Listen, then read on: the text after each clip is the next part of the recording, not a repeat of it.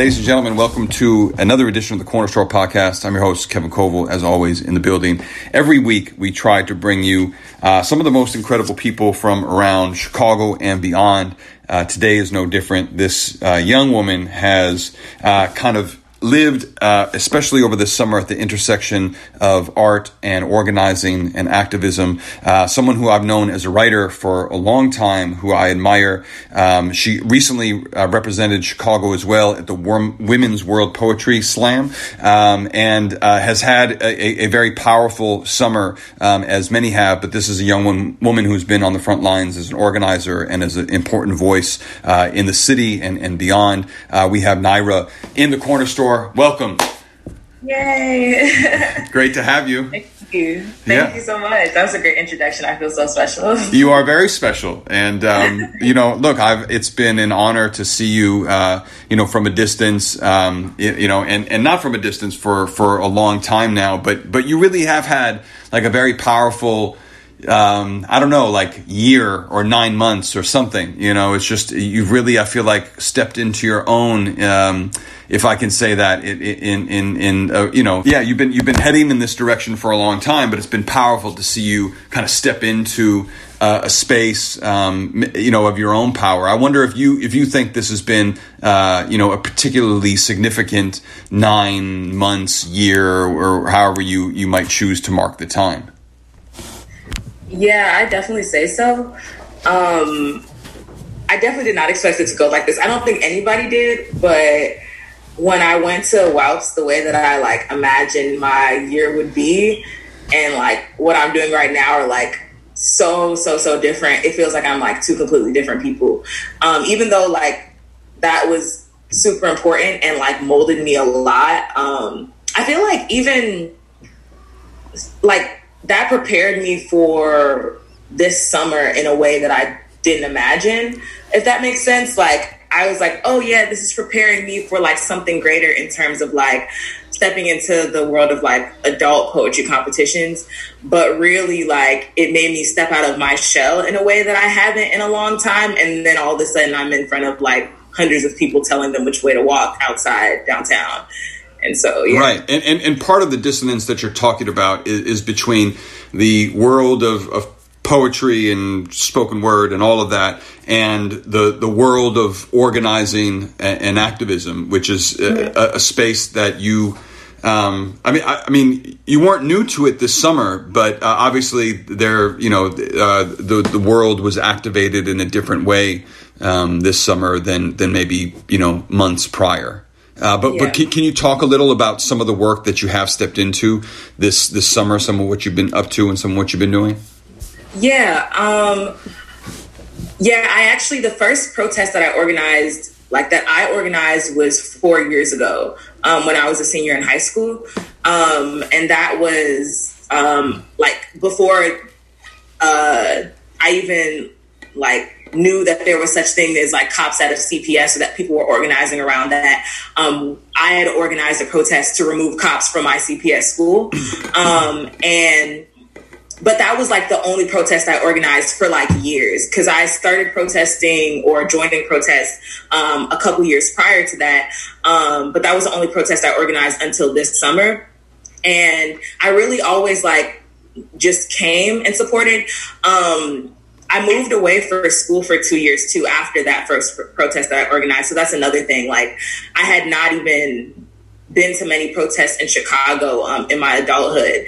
And so being in that, when I was younger and I was in that space, I was just there to listen and follow and glean from people. But then being in that space this summer, and I'm what I consider as an adult, and knowing more and being able to trust myself more and having more wisdom and having read tons more than when I was 15, 16.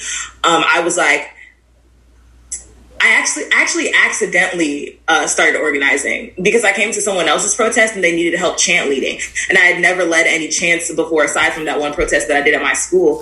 And I was okay, I can do this. I'm loud. I talk a lot. Cool, let's go. And then slowly but like surely I started being like, oh, this is something that I am actually good at, something I am afraid of, but I am like able to do and have enough knowledge to do. And so I kind of would just like go to some protests, and if they asked for help, or if they're like, oh shoot, like if Naira, like take this megaphone, then I would be willing to do that. And then I was in the car with some friends, Gertrude, Mondo, who I had met at one of their protests that they asked me to speak at, and then Anayet, who I had met like earlier in the year, and we made Black Rising. And it was literally just four of us in a car that we were like, oh yeah, but like organizing as individuals is like not reliable and hard to like keep up with. We should make a collective. And then wow, yeah, that's amazing. Yeah, so that happened relatively recently. What is Black Rising? Yeah, we made Black Rising in June, I believe. Yeah, we made Black Rising in June, and it's just four of us. A lot of people think that there are more people in Black Rising. There's not. It's literally just four of us, and we're a collective. I don't like to call us an organization because, first of all, I feel like we haven't earned that title because we're so new. It's not like we're a non-for-profit or anything like that. We're literally just four youths that are organizing and building with the organizations that came before us. Like BLM and Good Kids Mad City and BYP and all of them, who have allowed us and been so gracious to allow us to organize with them and glean from them and help them and trust our judgment enough as individuals to trust us as a group. But yeah, so we do some like mutual aid work. So trying to like imagine mutual aid as something that is like more realistic and not this like fantasy thing, or this thing that you have to jump through hoops to attain. Like a young organizer could reach out to us and say, hey, can I get $30 for an Uber? And Black Rising's like, sure. Someone's like, hey, I need some money to cover this hotel. And Black Rising's like, sure. And then also just organizing around the same goals as our other, as the other organizations that came before us as well. But yeah, very simple though. We're not as complex as some people think that we are. Sure. And you guys, you knew one another prior, or you had met over the summer, or you had been aware of these folks for a minute? Yeah, so I met Gertrude at either I met her at Wordplay or I met her at Big Kids Land. And I met her within the past like year or so. So I went away to school and then I came back and there was this new person that all of my friends knew that I didn't know. And so we were like, hey, like, who are you? And that's how I met her. And then her and Mondo, Mondo is also an artist and they went to Columbia together. I also go to Columbia. And that's how they knew each other. So I met Mondo through Gertrude when they organized a protest in Wrigleyville. And then Anayet, I met her just like in passing. And then they did a rehearsal she did a rehearsal for a show with some of my friends at Columbia. And then I was like, oh, shoot, like this person also knows Gertrude, you know, like that. So like we didn't know each other like we were like a friend group or anything like that. Like we just knew one another and that's how we connected. Yeah, no doubt. And so what are some of your successes or big takeaways from this summer? And I know you're still in the midst of organizing. I want to talk about what you have going on and what you have coming up. But what are some of the kind of, you know, have you been able to look back yet at the summer and be like, okay, learned this was a L, this was a W. What are some of the successes? What are some of what you have learned by being, you know, really in the streets this summer? Yeah. The first thing that I learned is that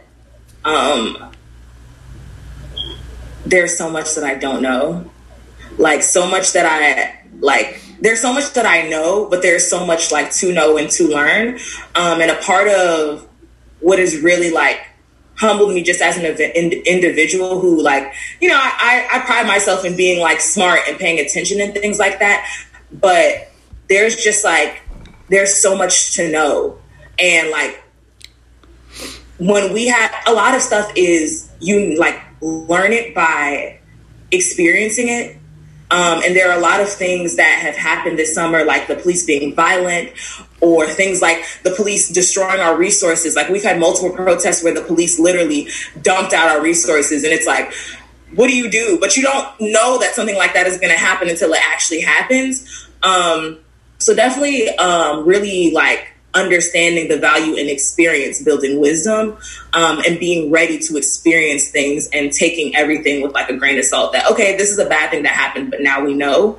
Another thing is that like the police are unpredictable. As much as we say that we know that they're unpredictable, they're genuinely unpredictable. They will genuinely do anything to make sure that we don't achieve the goals that we have. And you've been privy to like pretty egregious things in the streets. What's some of the stuff that you've seen that have happened to you, some of your comrades? What is some of the stuff that you've seen police do? You mentioned the dumping of your resources, but I know that you've seen some other wild shit.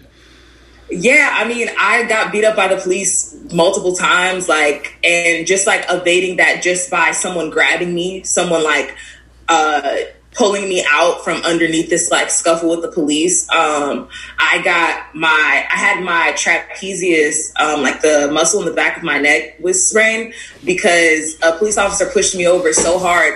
I like didn't hit the ground, but I got a concussion.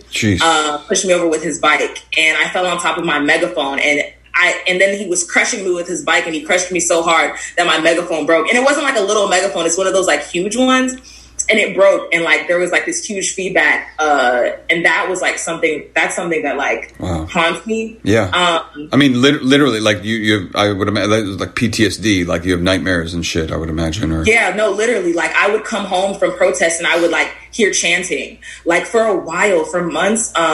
This summer. For months, like it actually stopped maybe in August, right? And the first protest of the summer I went to, like since the George Floyd incident, the first one I went to was in May. And like in August is probably when I can recall this stopping. But literally after every protest, I would hear chanting, like I could not sleep. And then just like watching the police beat up my friends, watching the police just literally come up and just like randomly just start agitating people, like pushing people with their bikes. And it's so crazy because like I said, you see these things on social media, but it's so wild to see in person, like someone standing there minding their business and the police walking past them and pushing them over, like real things that I've experienced. A police officer, we were all walking. We were in Logan Square, walking from Lori's house. And a police officer drove on the sidewalk and ran over my protesters, like literally. And Anayette, who's from Black Rising, like the police officer hit her in the head with his baton, like out of his window, like and busted her head, like, and stole her book bag and drove off and like crushed people's bikes and everything. It's ridiculous. And then you ask like the chief of police or whoever's in charge of them, like, give us an answer for this type of behavior. Like, how are we supposed to react to that? And they have nothing to say. Of course they don't have anything to say. But it's just like, do they don't have anything to say? I mean, do they deny that it happens? Do they acknowledge it happened, or do they literally they don't say anything? They don't say anything. Right. Like they don't say anything. Sometimes they don't even deny it. They'll just laugh. Right. There have been a lot of times that I've really had to like restrain myself because like a cop laughing in your face is like, like peak aggravation. So how do you, in the midst of all of this, how are you also caring for yourself? How are you, I mean, you say you're coming home, you're having, the chants are staying with you, you're having nightmares, through the midst of this, how are you learning? Where are you learning? How are you, getting time for self-care and repair? Yeah. For a while, I definitely was not. Right. I was outside like every day for months. I was not like, I was clearly sleep deprived. I was feeling like I was sleep deprived. So I definitely had to take a break by force, which is just my body being like, okay, well, we're not going to get out of bed. If you want to get out of bed, we're not going to do that with you. But now it's just like before we got on the Zoom call, I was like trying to start a painting and trying to like remember the things that I like to do, that are not attached to my activism. I forgot that I was a poet the whole summer. Like for most of the summer, I forgot that I was a poet. Like I just literally was like, dang, poetry is something that I have been doing for most of my life and that I like and that I'm, I guess, good at. And I literally forgot that I write poetry. I was like, oh, shoot, like that's a thing that I can do. And that's a thing that I enjoy. And just remembering, like, I cooked something last night, and before all of this started this summer, or like all of this heightened this summer, I cooked almost everything I ate And then while we were outside the most over the summer, I wasn't cooking at all. So just kind of like when I get home, and when I'm not working on anything related to organizing, then I need to be working on something that I actually like, instead of just like getting by every day, doing the things that I need to do, just making sure that there is space for the things that like actually make me feel regular. Yeah. Because none of it's regular. Yeah, no. Yeah. Well, the world is, certainly none of that is regular. You mentioned, you've been a poet for a long time. So let's go back. Like, how did you become, was that your first kind of creative venture, or how did you, because you also mentioned painting, have you always been a creative, or? Yeah, I don't remember a time in my life where I wasn't like some type of creative. I also thought that like everybody was like that. I'm just now like recently realizing like not everybody likes to make art or makes art. I'm like, what? But all of my siblings are creatives. So I always liked to draw, or whatever. I don't think I'm that great at drawing, but like I like to paint too. And I think I'm like okay at that. But my older sister did LTAB, and she did Brave New Voices, Esther. Yeah, she's great. Esther. She's amazing. How is she? Is she good, by the way? Give her, please send, my regards.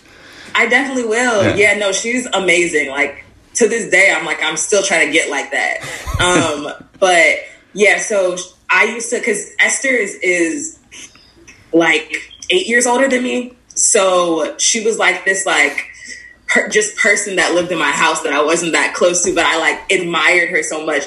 So I knew that she did poetry. So I would like go Google her name and watch her poems, and I like memorized her poems. Wow. I memorized a couple people, Nate Marshall's poems, Demetrius's poems, like just memorizing their work and like really like being a fan of their work. And then I wrote my first poem when I was in 5th grade. And it was like obviously trash, but well, what, you remember it? You remember it? You know it? No, I don't. But it was something like super corny about like weather or something like that. I don't know. But I wrote that first poem, and then I started like writing. I wrote like a chapter book when I was in 6th grade. It was like 100 pages long. Wow. For like this like writing competition at school, and then just like taking every single writing assignment seriously, always like writing poems all the time. But I didn't know how to like even get into the world of LTAB. And I got to high school, and my school hadn't been really like participating in LTAB. But when I became the captain of the poetry team at my school, then I was like, we're doing LTAB. Like, I'm not trying to hear that anymore. So that was nice. But then I came to YCA for wordplay. And that was like when my life like really changed, where I was like, oh dang, like there's so many people who like, because even going to my high school, there weren't a lot of people on my poetry team. And even the people on my poetry team were not like necessarily into slam poetry. There was like 2 of us that were into slam poetry. So coming to YCA and going to wordplay, going to Saturday series, Check the Method, and then like y'all being gracious enough to allow me to go to Write to the City for free, because you feel me, sometimes parents are like art stuff, not giving you money for that. Right. Well, that's what I was going to ask about your parents and having creatives in your family, and you being a creative, and just because I know I don't know a ton about them, but I know I wonder how they feel about your foray into the world of the arts, and then particularly this summer, I imagine they must be very concerned with their child out in these streets in this way. So yeah, how are they doing? And tell us about it, because what do your parents do too? Yeah, so my mom's a nurse and my dad's an accountant. Also, it's important to note that my parents are both Nigerian, right? I'm first generation Nigerian American. Esther was born in Nigeria, so like, you can imagine that like my parents are like, arts, you want to be homeless, like that type of thing. Right. And so when I first started going to YCA, and like, I love my dad, but he's an old Nigerian man, so it is what it is. But like, he was like, I'm not even putting money on your bus card. I do not want you going and wasting your time there. And I'm just like, please. But everything is always about like money as well. It's like, will that make you money? Will that make you money? And then I like joined Bomb Squad, and I was like, actually, this is my first job and they're actually giving me money. So then it's like, okay, lightening up a little bit. That's funny. My brother is lucky that I'm his older sister because I was like, by force or by fire, I will do the things that I like. And now my parents are so much softer than they were. But yeah, no, my dad was like not with the going to open mics and coming back at 10 o'clock, 11 o'clock. Like he was not with it. But now that I'm older and my dad's like, she's really not going to give this up. He's like, okay. I decided to go to Columbia for film instead of going to UIC for nursing, which meant I was not only changing my major, but like I was like, hey, I'm changing my major to an art thing. And surprisingly, my dad is like, okay, if that's what you like. And he's like not even tripping about it. I'm like, dang, that's crazy because like, I mean, the growth or also like giving up. I don't know which one it is, but it's like, yeah, going to Wiles, my mom has always been really proud of like everything that we do.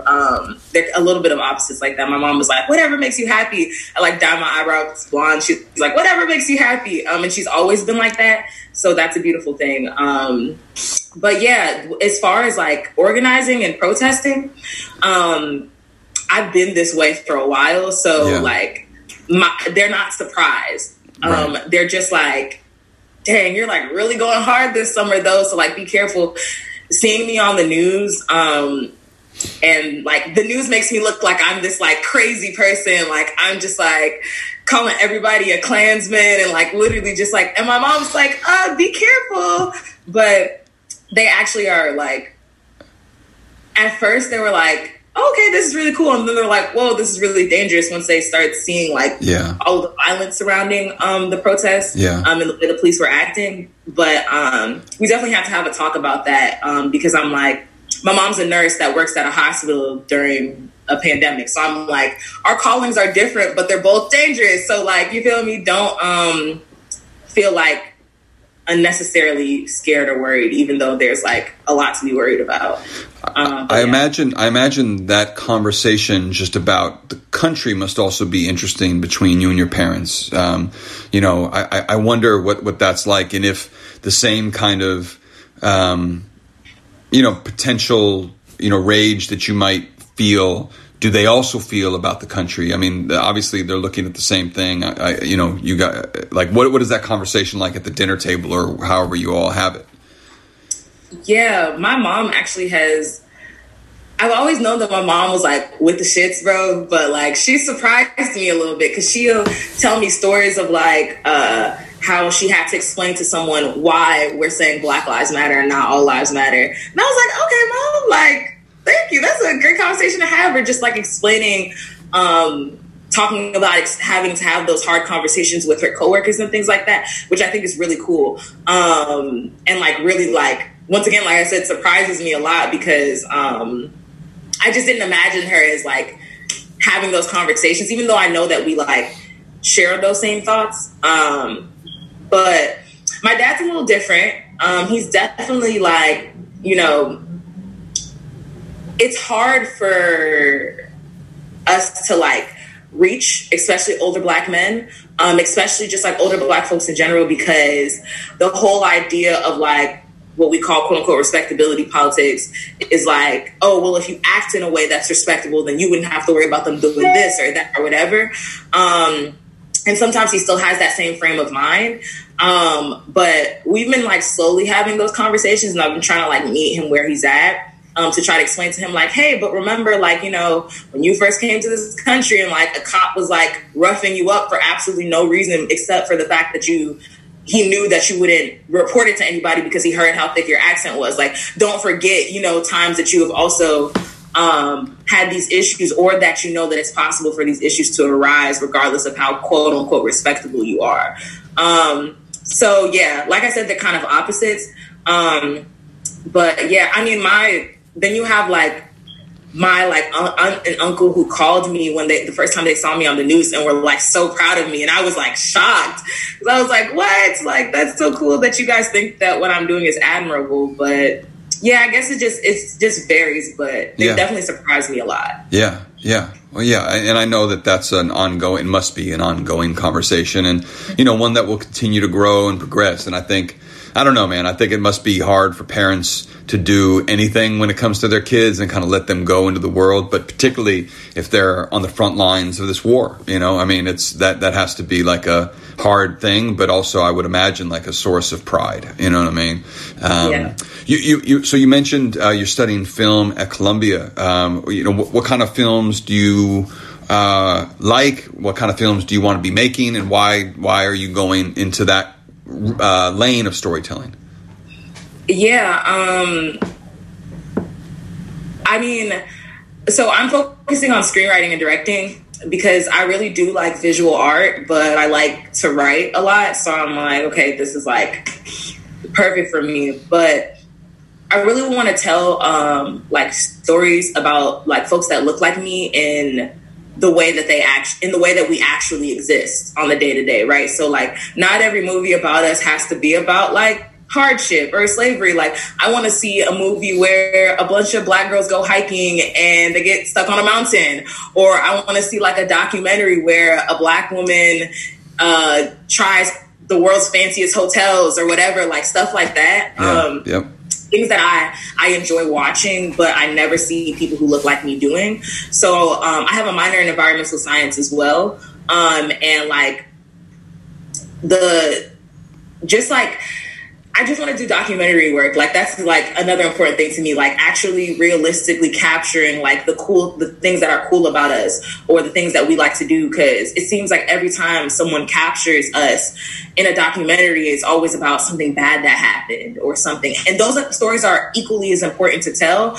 There's just room for all of them. Like, it's not like, oh, well, Black people just get to choose like a little bit. Like, no, we can have just as many films and TV shows and docuseries. Like, there's room for like everything. And so I don't think there should be less of those other kinds of movies. I just think there should be more of the kind that I'm talking about. So I'm just going to make them. That's great. That's very exciting. Yeah. I look forward to watching them. What year are you in Columbia?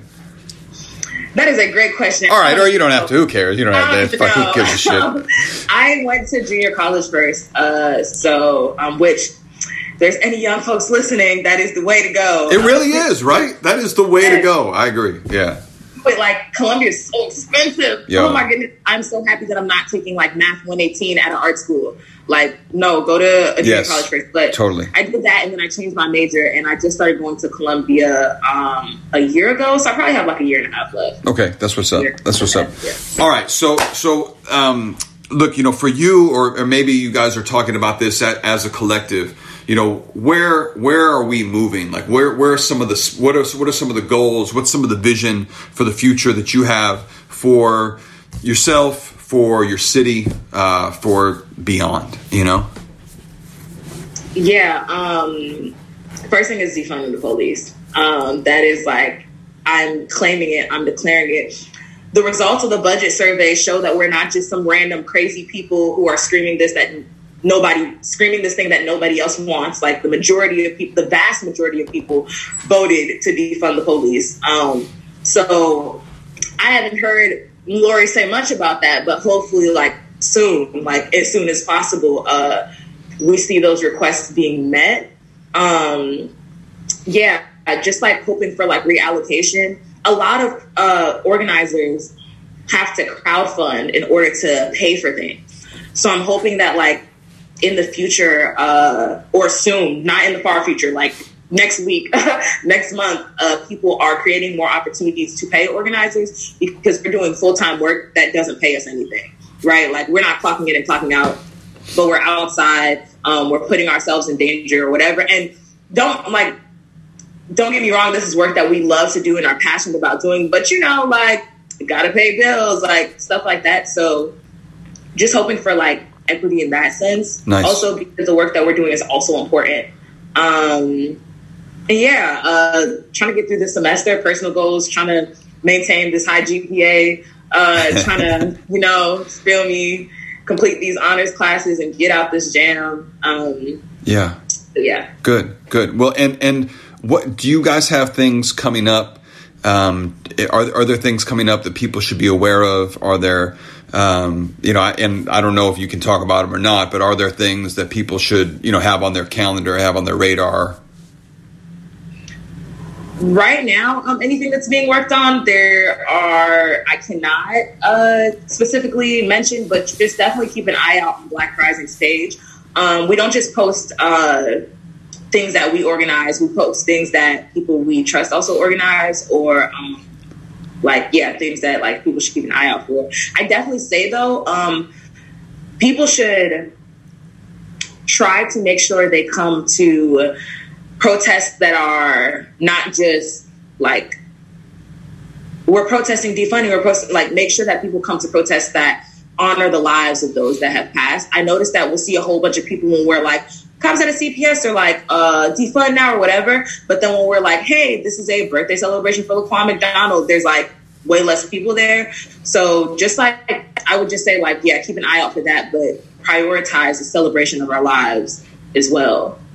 Nice. And where are the best places to be in tune with what you're doing, if you want to give out any socials, and also the collective?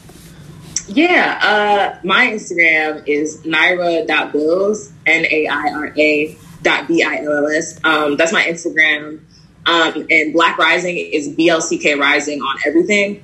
I post the most on like Instagram and Twitter, and Black Rising, we post the most on Instagram, but we're on everything. Okay. Yeah. Dope. All right. Well, Naira, thank you for all the work that you're doing, and thank you for being in the Corner Store. Thank you so much.